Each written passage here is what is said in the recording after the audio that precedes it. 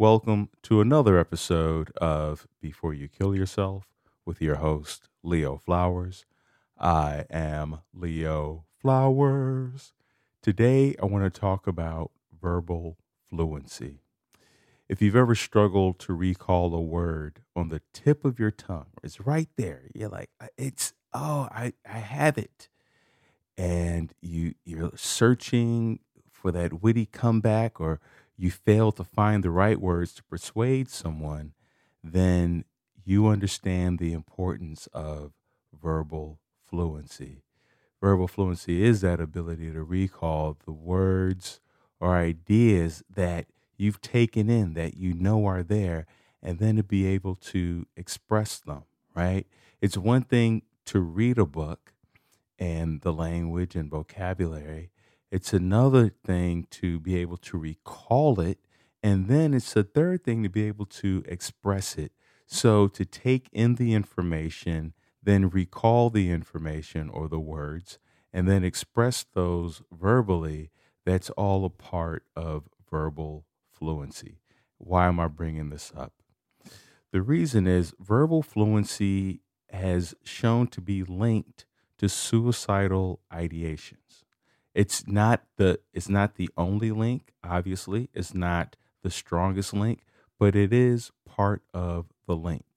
Because when we improve our verbal fluency, then we improve our vocabulary, we improve our long-term memory, and we also improve our executive functioning. The executive functioning is, to me, the most critical part to improve because with executive functioning comes our capacity to plan ahead. We know that when we are in that dark space, when we feel like we're in the dark hole, then the future becomes so narrow. It becomes non existent, even. And then to plan for the future and to plan for a positive future that includes us in it, that becomes even more reduced. So when we improve our verbal fluency, which thereby improves our executive functioning, we improve our capacity to plan ahead. A part of that executive functioning is also our ability to meet goals. So when we have goals set for ourselves, whether it's a goal for today, a week from now, or a year from now, it improves our capacity to not plan those goals and then pursue those goals that we have laid out. And with executive functioning comes our ability to display self control. We know that sometimes the suicide attempt can be an impulsive act sometimes. And when we improve our executive functioning, which is really turning on our prefrontal cortex, the front part of our brain, which tends to go offline when we are extremely depressed over time, when there's high cortisol levels, and reduced basically our executive functioning. So we display more control. We are able to meet our goals. We have the capacity to plan ahead, and we're able to follow multi-step directions even when interrupted. So we can stay focused. If you're like me, it's so challenging for me to stay focused once I've been interrupted or there's been a disruption. It takes me forever to remember what I was doing and how to get back on task. And then if I've been interrupted or there's been a disruption, I don't even want to get back to it. I'm like, forget it. I'm done. The whole day is done. Here comes that black and white thinking. So improving our verbal fluency will increase our capacity to plan ahead, meet goals, display self control, and stay focused even when there are distractions, interruptions, or disruptions. So, how do we improve our verbal fluency? The first way is set a timer for 1 minute.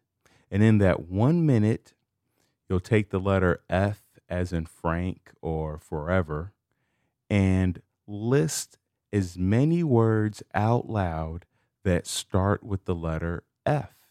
So you would set the timer 3, 2, 1, and then go Frank, forever, fluid, follow, friends, etc., etc. And you would do that for 1 minute. At the end of that minute, count how many words that you came up with. Now, it's cheating if you say friends, friendlier, friendly, friend, right? So you want to come up with different words, and then ideally you're trying to get above 20 words. If you hit 30, great number. 20 is good. Below 20, especially below 18, you may need to go have a brain scan, just to make sure there's not too much inflammation in the brain or there's not something else going on. But they usually, anything under 18 might be an indicator for something else larger that's taking place at a physiological level. So you would do that with F, and then you would do that with the letter A, as in apple or awesome, and then you would do that with the letter S, as in Sam or Saturn or smile, right? And so after you do all three of those, count up the number of words that you said for all of them total, and then divide them by 3. So your total average should be ideally at 20 or above. So it's not about having 20 for each category, but on average you want to hit 20. So you might have 18 for one, 25 for another, and then 28 for the last one. As long as it's average over 20, then you have a good verbal fluency. If you have an average over 30, then that's great. And it's about practice. So don't let your score today deter you from practicing. This is not something that is developed in a week or even a month. It could take months to really build up our verbal fluency. Another way you can do that, because I know you're thinking, well, am I going to do FAS every day for 30 days? That doesn't sound right. So you can change the letters. You can do FAS, and then you can do CLD. You can do G, but FAS is the standard for the test. So you can switch the letters up. I don't recommend using Z. I think most people Z or X or even Y. Most of us would probably need to get a brain scan with those results. So FAS, C, D or G might really give you an idea as to what your verbal fluency is. The other way to do the verbal fluency in that regards is to add categories. So, set your timer once again for 1 minute and see how many, if you pick fruit as a category, how many fruits can you list off in that 1 minute? How many animals can you list off in 1 minute? And then how many cities? Cities might be difficult because the names are really long sometimes and extremely hard to spell. But you understand the point of, you can do it with categories, and you can even do it with, I think it's phonetically or semantically, where you take the first two letters and try to name as many as you can under that. So instead of the letter S, you would go the letters SL. So any words that start with SL, like slant, slide, slope, and keep going in that direction. So there's different ways you can play with this to keep yourself engaged and interested and making it fun for you. The second way we can improve our verbal fluency is by reading out loud. This is something that was really practiced in the early 1900s. I read Benjamin Franklin's autobiography, John D. Rockefeller's, and even who am I listening to now? Not Eisenhower. Who's the guy? Edison. Back in those days, they all read to each other out loud. They read the newspapers to each other. They read books to each other. They even read poetry to each other. It was very natural and quite common to read out loud to a group of people in most social gatherings. But now, because we have our iPhones, we have Netflix, we have all these other distractions. I don't want to call them distractions, but other means of entertaining ourselves and being engaged or occupied. No one is really reading out loud to each other. I mean, to me, when I think about my childhood, my mom or someone, anyone reading me a bedtime story, I loved it. Even if I didn't love the bedtime story, it was just the fact that I knew someone was going to read me a bedtime story, which, by the way, I've started recording bedtime stories, and we'll talk more about that later, because I receive a lot of emails from you about how soothing my voice is, and some of you have been requesting guided meditations and bedtime stories. So stay tuned. Stay tuned. Leo Flowers is working on some things. But going back, so reading out loud, and you don't have to read, for an hour or 2 hours. Reading a chapter out loud, even reading to yourself, is perfectly acceptable. As I've shared in previous episodes, I like to read Michelle bedtime stories in bed. I do it typically once a week. Modern Love. It's in the New York Times newspaper. And it's the one reason why I like to get the physical newspaper because of that Modern Love story. The other reason why I like the physical newspaper is I get to cut out any articles or ideas or images, and I glue those into my journal. So the newspaper, to me, I still love the physical newspaper because it serves two purposes. It gives my eyeballs a rest from reading everything on a screen. And also, I can cut out words or ideas or phrases and then glue those into my journal, right? Your journal should be a fun place of experimentation and creativity, not just a place where you're going to dump or vent or share all your pain and grievances, right? Um, so to put the things in there that light you up or things that you want to be reminded by or bring you joy or make you laugh. I even put little cartoon strips in there. I love it. The last way that we can improve our verbal fluency, or the last way that I have, there may be other ways. And if you have those, please email me at leoflowers2000 at gmail.com or message me on Instagram, leoflowers2000 on there also, or go to my website, thrivewithleo.com, and just send me a message through there.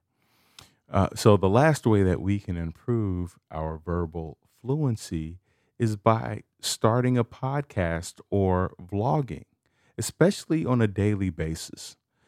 The It's such a pressure cooker situation, the vlogging specifically, because you're on video, you're sharing it with the world, you're putting your face out there, you're putting your thoughts and ideas out there, and it really encourages you to come up with thoughts and ideas and ways of connecting two or three or four different topics together to present it to other people.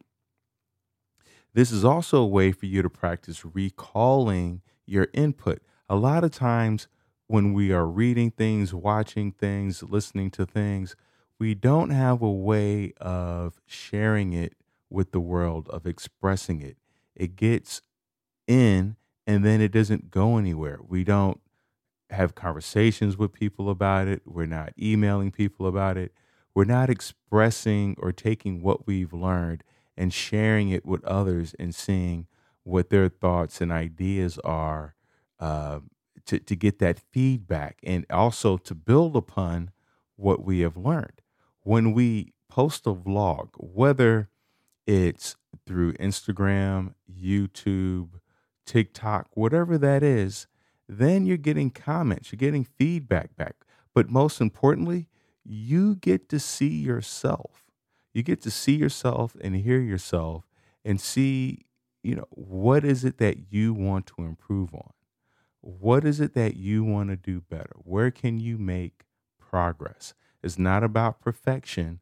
It's about how can I present the information more succinctly, more efficiently, maybe even more with more entertainment or more uh, engaging in a more engaging manner, or just a fun manner. What's beautiful is nothing's on the line there. We can play. It's an online playground. If you post it, it doesn't match your value system, you don't like it, we can always take it down. It's not permanent or etched in stone.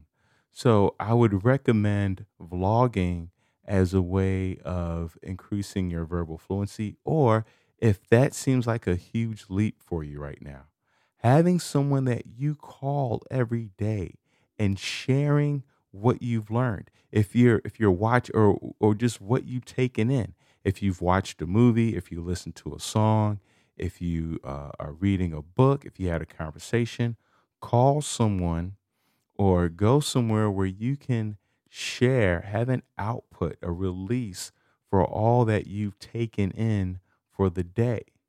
That's another way to get around it. I know some of you, depending on where you live in the world, vlogging or putting your face on social media may not be ideal. It may, in even some cases, be life threatening or legal. But there are other ways that we can improve our verbal fluency. So start where you're comfortable, whether that's doing the categories thing, or listing off all the words that start with the letter A or F or S, or if that's reading out loud, practice reading out loud. And I would say max 20 minutes, minimum 2 minutes, or just say, you know what, I'm going to read a chapter out loud a day, or I'm going to read a paragraph out loud a day. If you read Bible verses in the morning, read those out loud every day. Whatever it is, find something that you're willing to read out loud per day. There's no right or wrong way to do it. It's anything would be more than, as long as it's more than what you're doing now. That's all that matters. It's more than what you're doing now. And remember, this is a way to improve our verbal fluency, because when we are really depressed, when we are in pain, it becomes so challenging to find a way to express what we're going through, right? To tell people exactly what our inner thoughts and emotions are, the distress, the despair. If we have limited verbal fluency, uh, that then it makes it that much more challenging and frustrating, frankly, to communicate how we feel, to communicate our struggles, and to discuss our suicidal thoughts with others. And then it leads to this idea that people don't understand us and they don't get us. But it starts with us improving our verbal fluency, so that when the time comes, when that wave hits, when we feel like we're on fire, or in that dark, deep pit of despair, we have the words to communicate with others so that they can be more effective at helping us. And it also encourages us to seek help. When we know what the words are, then we're more likely to ask for help, because now we know exactly what to ask for. I think some of the challenge of asking for help is not knowing what the real problem is or what the issue is, and then not knowing how to communicate that. And there's something embarrassing about saying I need help, and somebody goes, okay, what is it? And you're like, right? When you break your leg, if you fall off your bike, break your leg, then you can be like, oh, I need help. They're like, what is it? Oh, I broke my leg. Okay, boom. We know what to do for that. But when it's internal, now we really have to describe to the person what is happening. It's a way for us to articulate our pain and communicate with professionals when we have that opportunity, right? Um, Now, it's really important. I really want to emphasize this. Verbal fluency might influence how we communicate our emotional distress. Suicidal ideation, though, is primarily driven by other factors. So this is just a part of it. This is just a part of the puzzle. But that's a starting place. We don't have to figure this all out today. That's what's beautiful. We're talking about how do we break the pain down, the pressure down into a bite-sized piece so that when it comes back around, because there's going to be another round. It's going to be another round. We might be good now, but when it comes back around, we're stronger, we're better. This is training day, baby. This is the opportunity to train our brain, keep that prefrontal cortex online so that we can, see you tomorrow.